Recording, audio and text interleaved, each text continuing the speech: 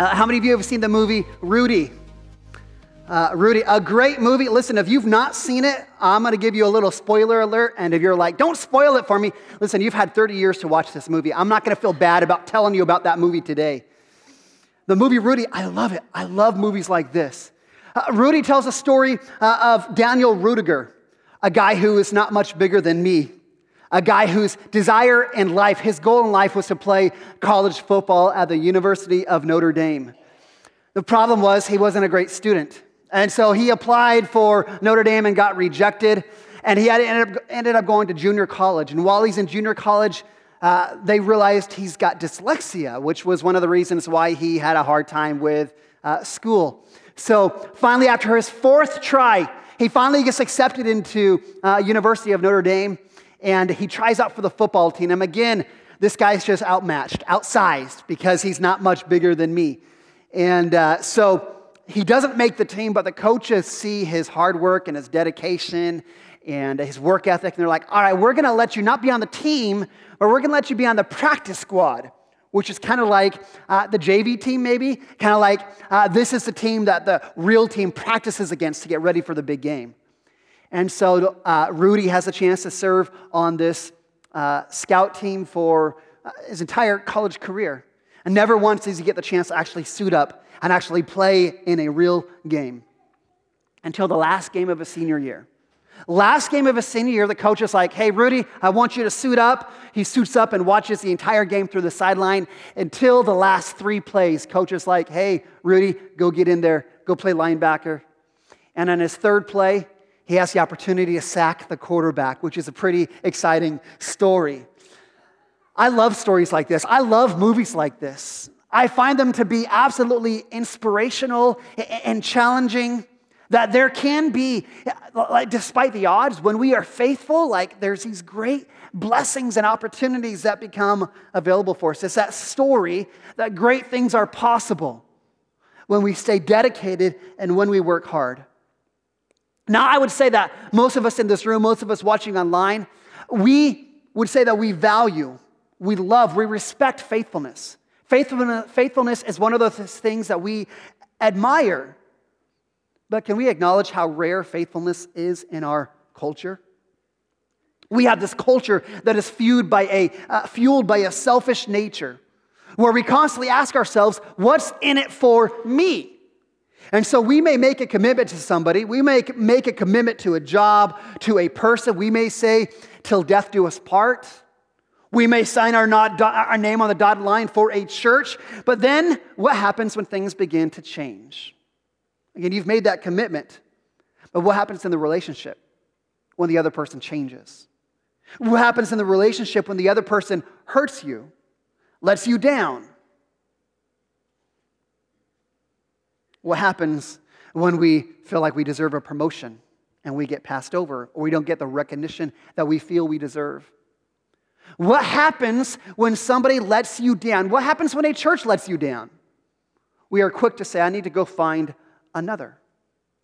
What happens when you've made a commitment to be faithful to somebody else, but they are not faithful to you in return? See, this is where we say faithfulness is hard. It is hard. And listen, there are legit reasons for us to break promises that we make. There's legit reasons. But I think in our culture, the bigger problem is we quit way too easy. We quit way too soon. We quit too soon on people. We quit too soon on churches. We quit too soon on our faith. Because growth and blessing from God, success is seldom found by taking the easy road.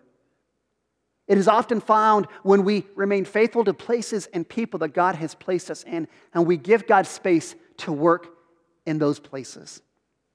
In fact, Robert Schuller from the Crystal Cathedral, he said, most people who succeed despite impossible circumstances are people who simply do not know how to quit.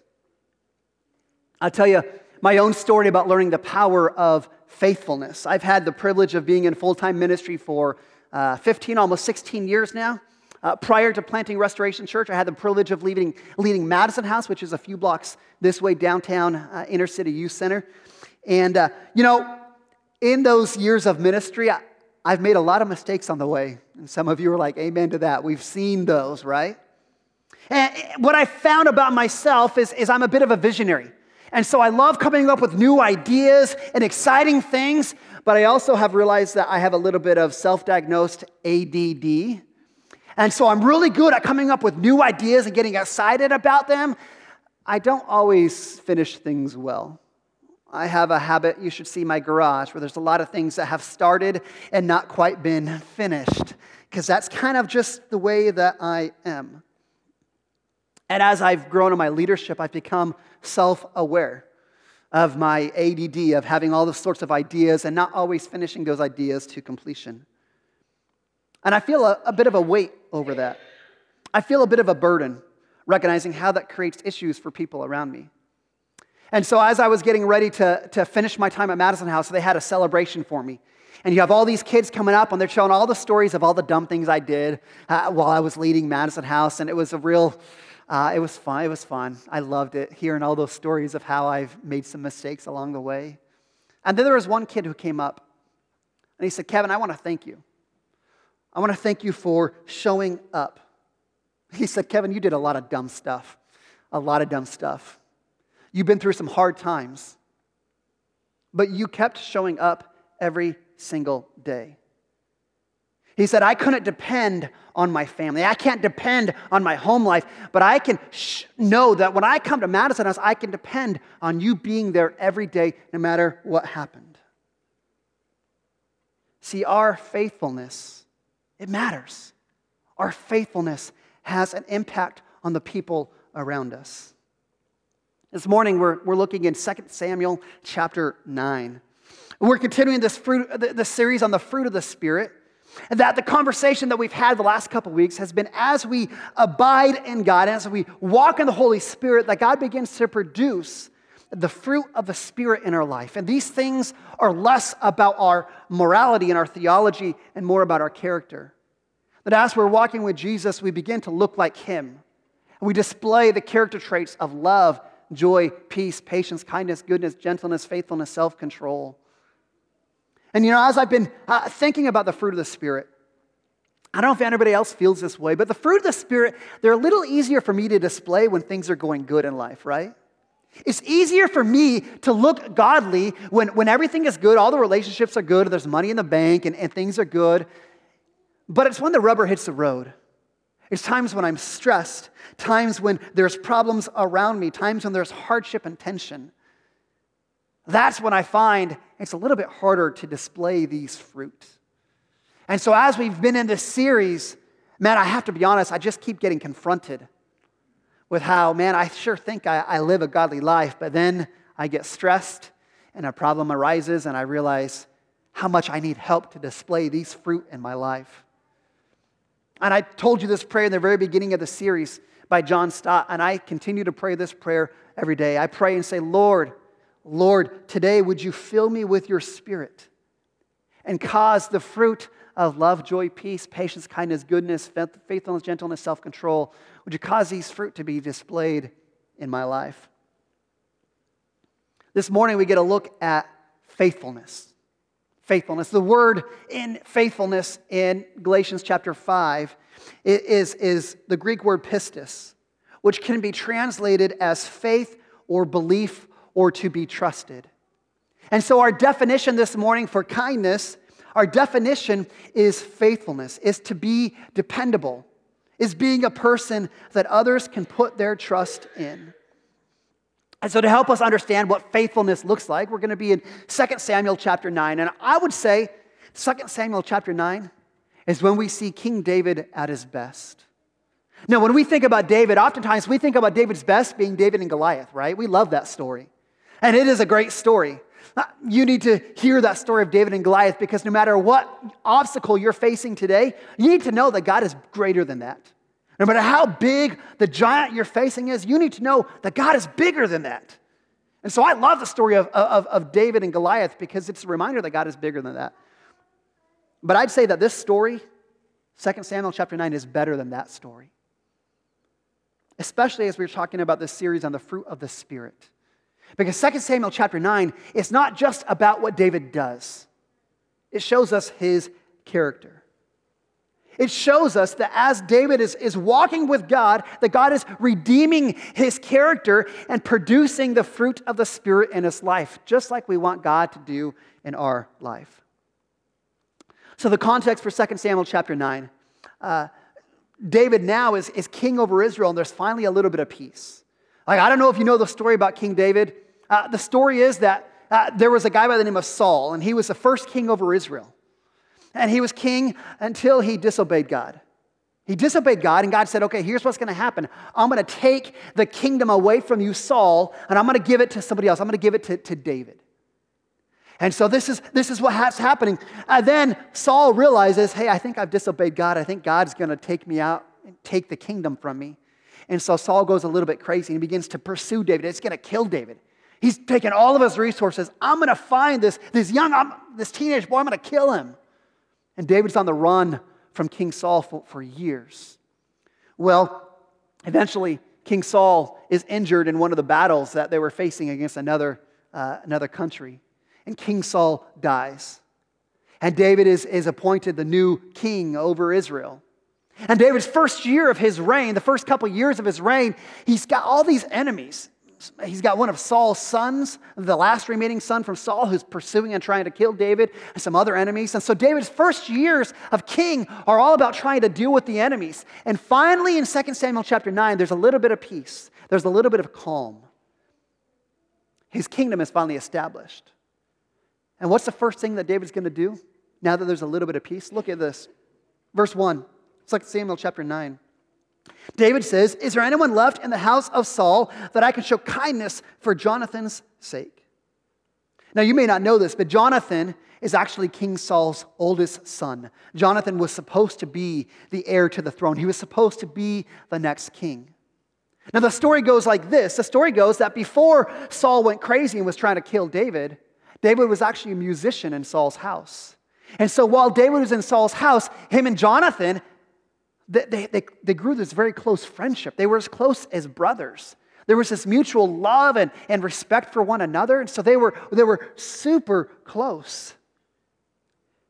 And Jonathan ended up dying in the same battle that Saul died in. And so here's David. He finally has a little bit of peace. And what does he do? He thinks back to his friend Jonathan. Man, who can I show kindness for the sake of Jonathan? Verse 2 says that there was a servant by the name of Ziba. Ziba was the head of the household for Saul. So he's the guy who's running Saul's estate. And so David says, Ziba, is there anyone left in the family? And Ziba says, well, there is a son of Jonathan, a young man who is crippled in his feet. This child is the child Mephibosheth. That's a fun word. If you're having a baby, we've had a lot of babies here at Restoration Church. I love it. You ladies should name your child Mephibosheth. Can you imagine that? Mephibosheth! The story of Mephibosheth. 2 Samuel chapter 4. Mephibosheth, he's out in the courtyard playing one day. He's probably playing Foursquare or hopscotch or whatever kids play. He's out playing in the courtyard, and then all of a sudden he gets the news. Hey, your dad just died in battle. Your grandpa, Saul the king, he's died in battle. And his nurse hears that, and she becomes worried, hey, they're going to come and try and kill the family. And so the nurse picks up Mephibosheth and starts running. And as she's running, she drops him and breaks both of his legs. And his legs actually never heal. So he is disabled for the rest of his entire life, physically handicapped. I want you to just think about Mephibosheth for a moment. Imagine what it would be like to be in Mephibosheth's shoes. I mean, he's born into this immense greatness and prosperity. His grandpa is king. His dad is supposed to be the next king. Man, he's born into greatness. And then in a moment, everything changes. In a moment, he finds out his dad has died. He finds out his grandpa, the king, has died. He finds out that the kingdom has been taken and taken from his family, given to another man. All this happens, and then on top of that, while he's escaping, he's dropped and his legs are broken, and he's going to live his life as a disabled person. Can you imagine what it'd be like to be Mephibosheth? I mean, as he grows up, he realizes, hey, as a descendant of Saul, man, custom says that King David should kill me. King David should kill anybody who's a threat to his throne. He's got this fear of what happens if David finds out I'm alive. And then on top of that, he's disabled. So he can't provide for himself. The best that he can do is stand on a street corner and beg people to help him survive. Can you imagine how bitter it would be to be Mephibosheth? How angry, discouraged, frustrated. And then he gets his summons. This is 20 years later. He gets a summons. Hey, Mephibosheth, King David wants to see you. What is going through Mephibosheth's mind? I mean, I would say number one, he's like, if I have an opportunity, I'm going to tell him what's up. All this stuff happened to me. Or he's thinking, well, King David should kill me because that's what he's supposed to do. But look what David does. Verse 6. David says, Mephibosheth. Mephibosheth bows down before David and answers, behold, I'm your servant. He's saying, please don't kill me. Please, David. And David says, do not fear. I will show kindness to you for the sake of your father, Jonathan. See, here Mephibosheth, everything he thought he knew about David was wrong. He thought, oh, he's going to kill me, he's going to hurt me. But instead, David says, I want to show kindness to you. I want to extend love to you. In fact, there's probably many of us that struggle with viewing God a little bit like that. I mean, we carry the weight of shame. We carry disappointment. We carry guilt. And we think, God, as soon as I come before God, He's just going to judge me. He's going to be mad at me. He's going to strike me down. He's going to punish me because of all these things I've done. Listen, you need to know that God is for you.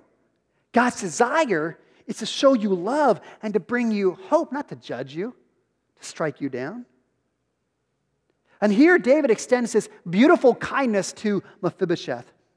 He says, I'm going to restore all of Saul's land to you. So everything that Saul owned, all of his land, all his property, Mephibosheth, I'm going to give this back to you. It's been given to me. It's been given to other people. I'm going to take it all. I'm going to give it back to you. Again, you got to remember Mephibosheth, he spent his life having to beg to survive. And now, because of David's kindness, now he has incredible wealth and financial security. Land in that day was how you provided for yourself. So Mephibosheth has gone from being in poverty to having financial security. And not only does David say, I'm going to give you the land, but David says, you're always going to eat at my table. Now, in that culture, few people actually got to eat at the king's table. The king's table was reserved for his family, maybe some close associates, some close friends of his. Never would a disabled or a lame person be welcomed into the king's table. But here's David saying, Mephibosheth, you will always eat at my table, saying, you are now a part of my family. You belong here. You are always welcomed at my home, in my house. Again, I want you to recognize just how remarkable this would have been. Because David, the culture was, you eliminate every potential threat to your reign, to your kingdom.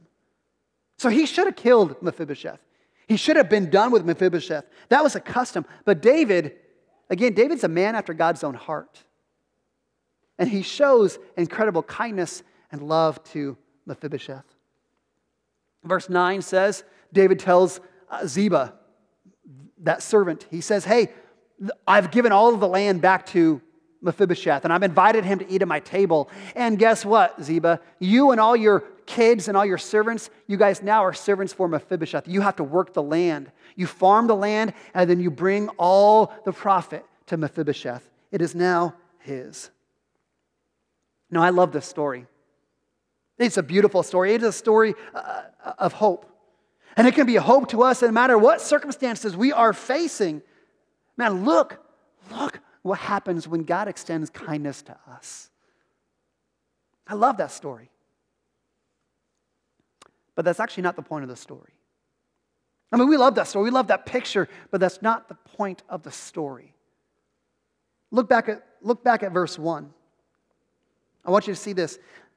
David said, is anyone left in the house of Saul that I may show kindness for Jonathan's sake?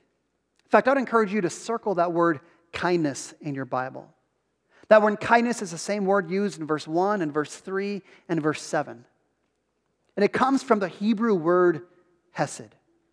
Hesed, H-E-S-E-D.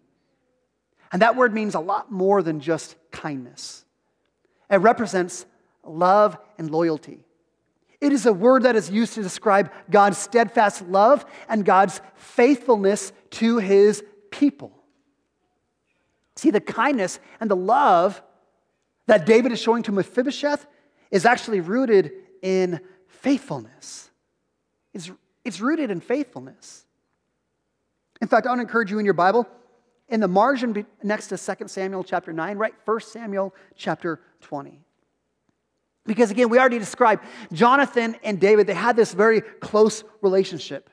And even though Jonathan was supposed to be the next king, he recognized that God's hand was on David's life. And he wasn't angry about it. He wasn't jealous of David. He loved David. He said, I want to support you in that.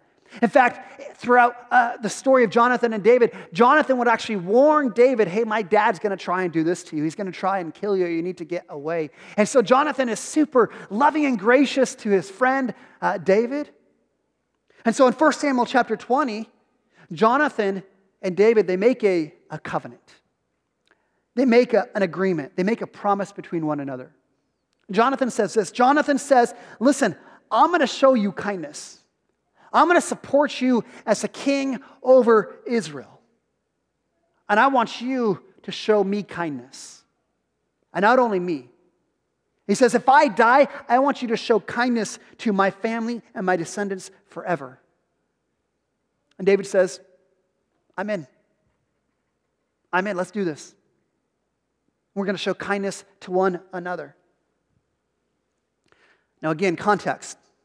This promise was made 25 years prior, 30 years ago, a long time ago, before David was ever king. David, when this promise was made, David was on the run, trying to just survive, not sure if he's going to live, let alone become the future king. I mean, so much has changed between now and then. Now David's a powerful king. He's a powerful king. He's got greater things to worry about than some promise he made 30 years ago. In fact, come on, David, he's supposed to exterminate all the threats to his kingdom. That's the custom of the age. It's the custom of the day. Then on top of that, Jonathan is dead. So does anybody actually know he made this promise? No one's going to know if Jonathan would break this promise because no one else is alive who was there on the day that promise was made. And on top of that, Mephibosheth, he's kind of an outcast of society. He's kind of like a cat owner. Like he's just an outcast of society. Nobody would expect David to keep that promise. Nobody would expect David to be faithful. But David is a man after God's own heart. And that doesn't mean he's perfect. I mean, we know David made plenty of mistakes. But as David abided in God and walked in the Holy Spirit, God produced the fruit of the Spirit in his life. God produced godly character. And David became faithful even in the small things. Faithful in the little promise he made 30 years ago that nobody even knows about. Faithful in things that nobody would judge him and criticize him for not keeping that promise. See, the story of David and Mephibosheth is a picture of faithfulness. That David's love and his loyalty and his kindness to Mephibosheth is rooted in his faithfulness. In God creating faithfulness inside of him. In fact, that's the lesson for us this morning. Is that our love and loyalty is often displayed through our faithfulness. Faithfulness to people. Faithfulness to places. Faithfulness to circumstances that God has put us in. Now again, we live in a culture where faithfulness oftentimes feels optional, does it not?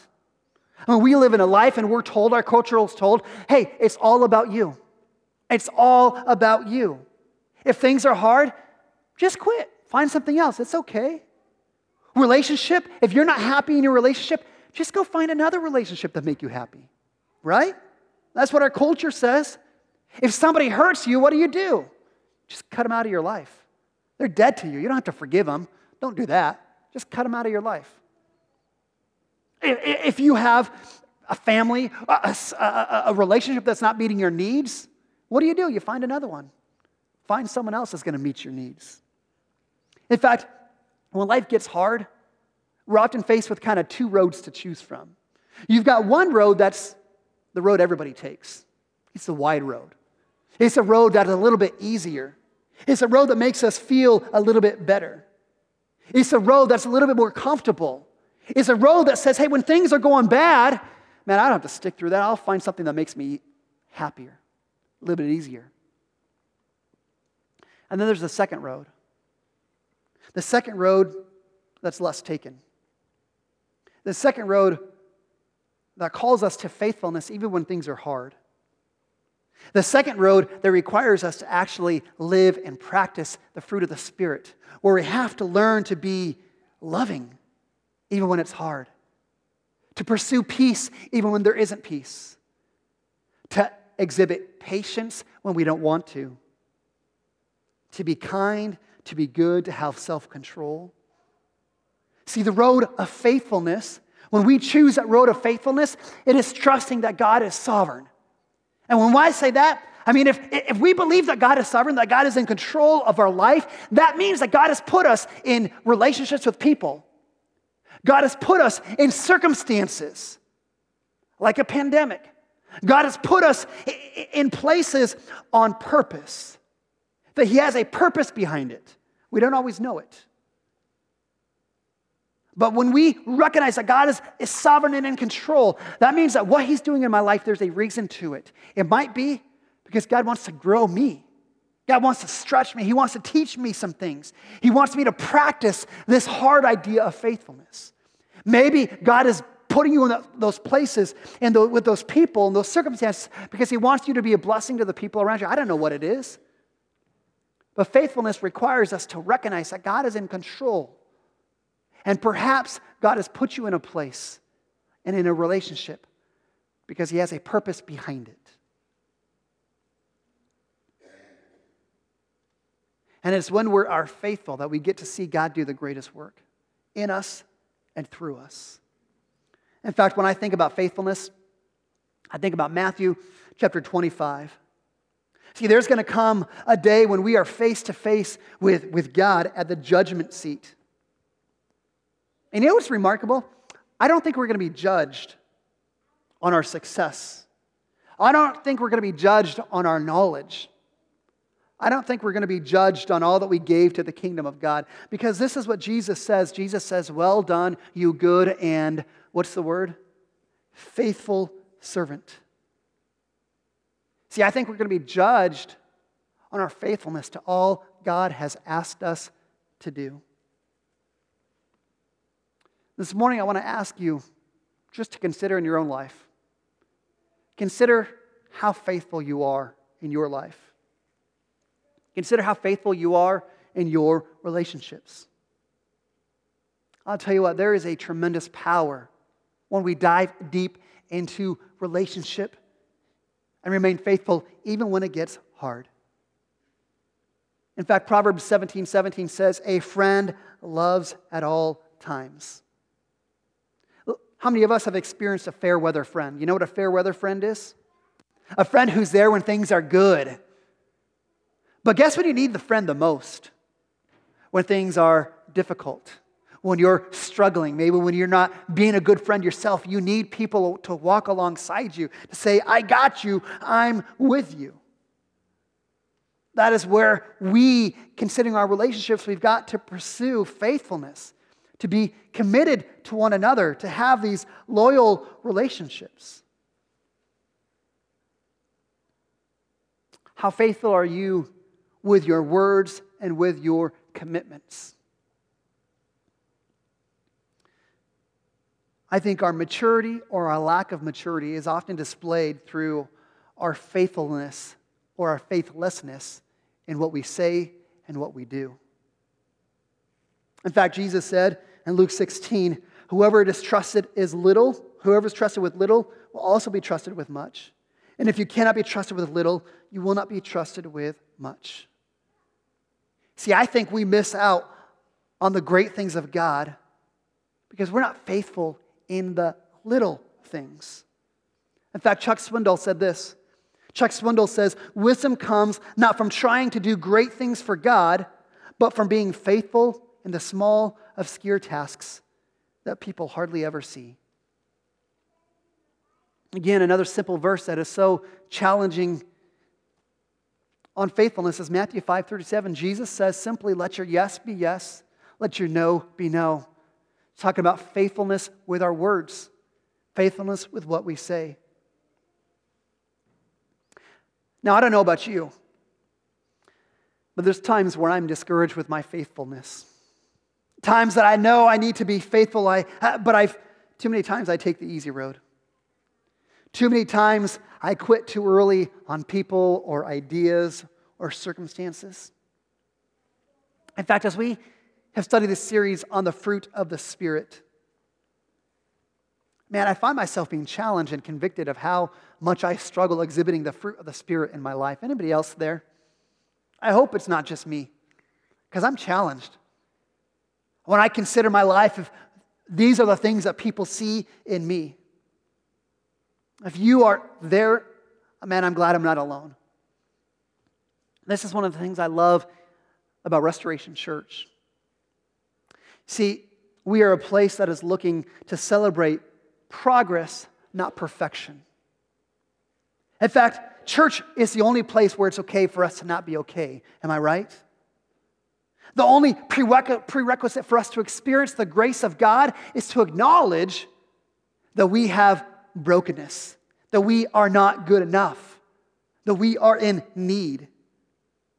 And the whole goal with this series on the fruit of the Spirit is as we study the fruit of the Spirit together, as we are awakened to the fruit of the Spirit and whether we see them in our life, that we be reminded daily. Now, not just daily, that we be reminded moment by moment that we need to walk in the power of the Holy Spirit, that we need to abide in Christ. Because as we are awake to that thing, as we recognize our need every moment, every day to walk in His power, that as we do that, that is when God begins to supernaturally change us. That is when God produces little by little, a little bit more of the fruit in our lives.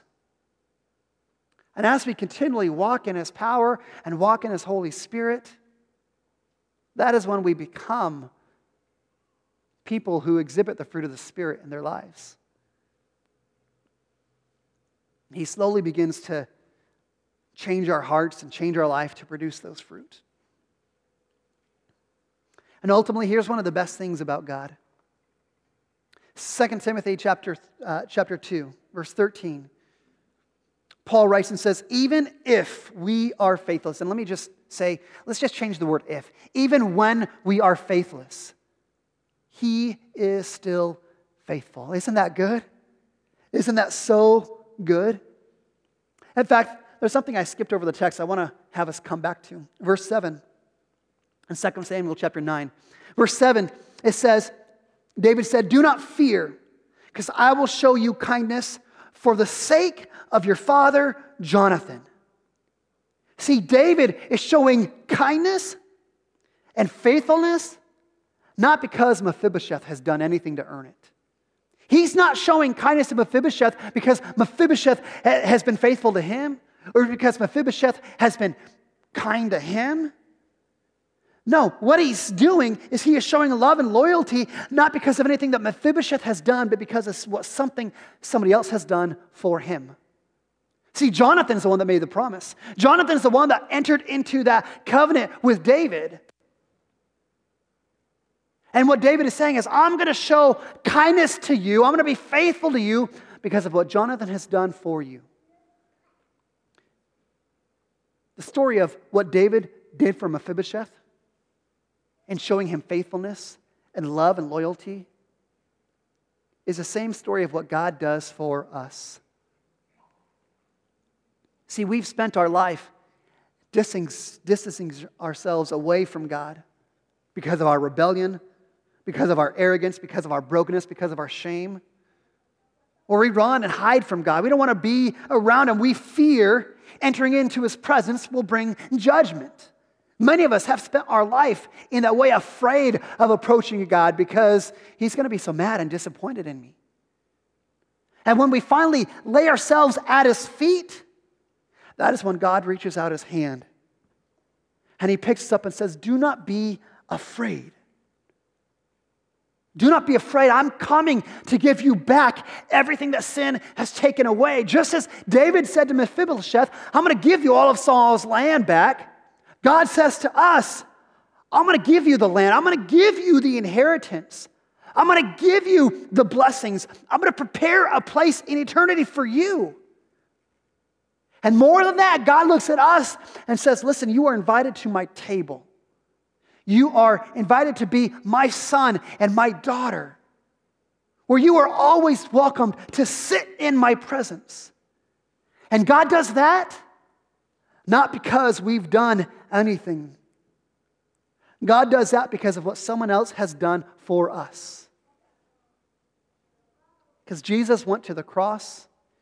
He took our sin upon Himself. He suffered and He died in our place. And He rose from the grave to free us from sin and Satan and death and hell.